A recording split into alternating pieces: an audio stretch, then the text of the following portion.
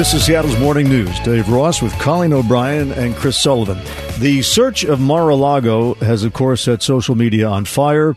The New York Post reports that the judge who signed off on the warrant was an Obama donor. We hear that Republican House Leader Kevin McCarthy wants Attorney General Merrick Garland investigated because, of course, he has the Justice Department. So let's talk to a Republican who knows a little bit about being an attorney general, former state Attorney General Rob McKenna. Our conversation is sponsored by Madrona Financial Services. Rob, from what you know of this story, is this prosecutorial misconduct and a weaponization of the justice system, as Donald Trump has now alleged? No, but it does raise legitimate questions about the decision to send the FBI to his home for 10 hours when they'd already searched it once before and retrieved a bunch of records. So one of the key things about this story is something we don't know. And what we don't know is what was in the affidavit that was submitted to obtain the search warrant. So typically when you apply for a search warrant and it's granted, the basis for the warrant that's made public is it's not very detailed. But to get the warrant, you have to provide an affidavit that justifies it. That is under seal. So we don't know what it says. And therefore, we don't know what the Department of Justice and the FBI learned from their investigation. So I think we have to give Department of Justice a little bit of breathing space here, as well as, I think, legitimately question whether this could have been politically motivated. If it wasn't politically motivated, the simplest way to correct that impression is to provide more information about why they went there, and they haven't done that yet. What would the standard have to be to justify going back to a place they had already examined? I think, again, I'm basing this on what we're hearing from DOJ, so they're obviously trying to justify their own actions. Take that with a little bit of a grain of salt. But what they're suggesting is that when they pulled the boxes of records out earlier this year, in those records they found some documents that remained classified, that had not been declassified, that therefore should not have been there. It isn't clear to me if they also found records that were covered by the Presidential Records Act, but it appears they did. So what they found in the first set of boxes of records apparently suggested to them they need to go look for more.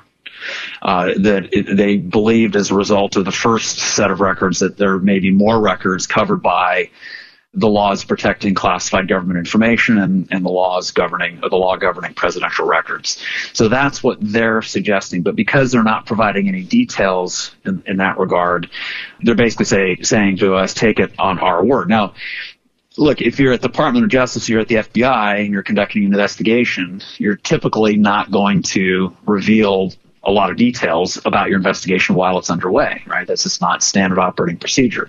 The problem here, though, with that the FBI and DOJ have is at least twofold. One is he's a former president, and we really have to be concerned about the next president, especially when he's in a different party, using his powers to go after his predecessor. So this is what's galvanizing the Republican base right now, is that perception that it's a political persecution. And of course, former President Trump is playing that up. He's making himself out to be the victim. And in fact, he was targeted. So he's got an argument there. But the second problem the FBI has is that there have been a lot of unflattering stories about the FBI and to some extent the Department of Justice, but especially the FBI over the last several years about what's been going on with Hunter Biden's laptop, for example, about the way they handled or didn't handle Hillary Clinton's private email server. I mean, look, if Trump left the White House with records of his presidency that under the Federal Presidential Records Act belong in the National Archives, okay, they need to be turned over. He needs to follow the law like anyone else. He seems to have, at a minimum, been pretty careless with how they were handling records. But does that justify an FBI raid? It's just bad, in my view, just bad judgment, because it allows Trump to shift the narrative away from why he had all these records to, hey, I'm being persecuted by my successor. Yeah.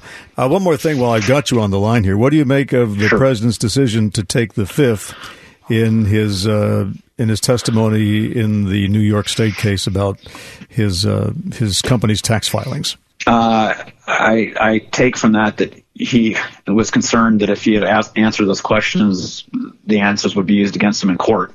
So he's taking the conservative route of like not giving the prosecution, in this case the Attorney General of New York, any more ammunition to use against him. I don't think it's anything more than that. I mean, it shouldn't be controversial or criticism worthy to exercise your right against self-incrimination, and that's what he did here. Well, I only asked because he himself at one point believed that if you took the fifth, you were guilty. Ah, gotcha. Well, then he may be guilty of hypocrisy. But, it wouldn't be the first time. Yeah. Former State Attorney General Rob McKenna. Rob, thanks very much. Thanks, Dave.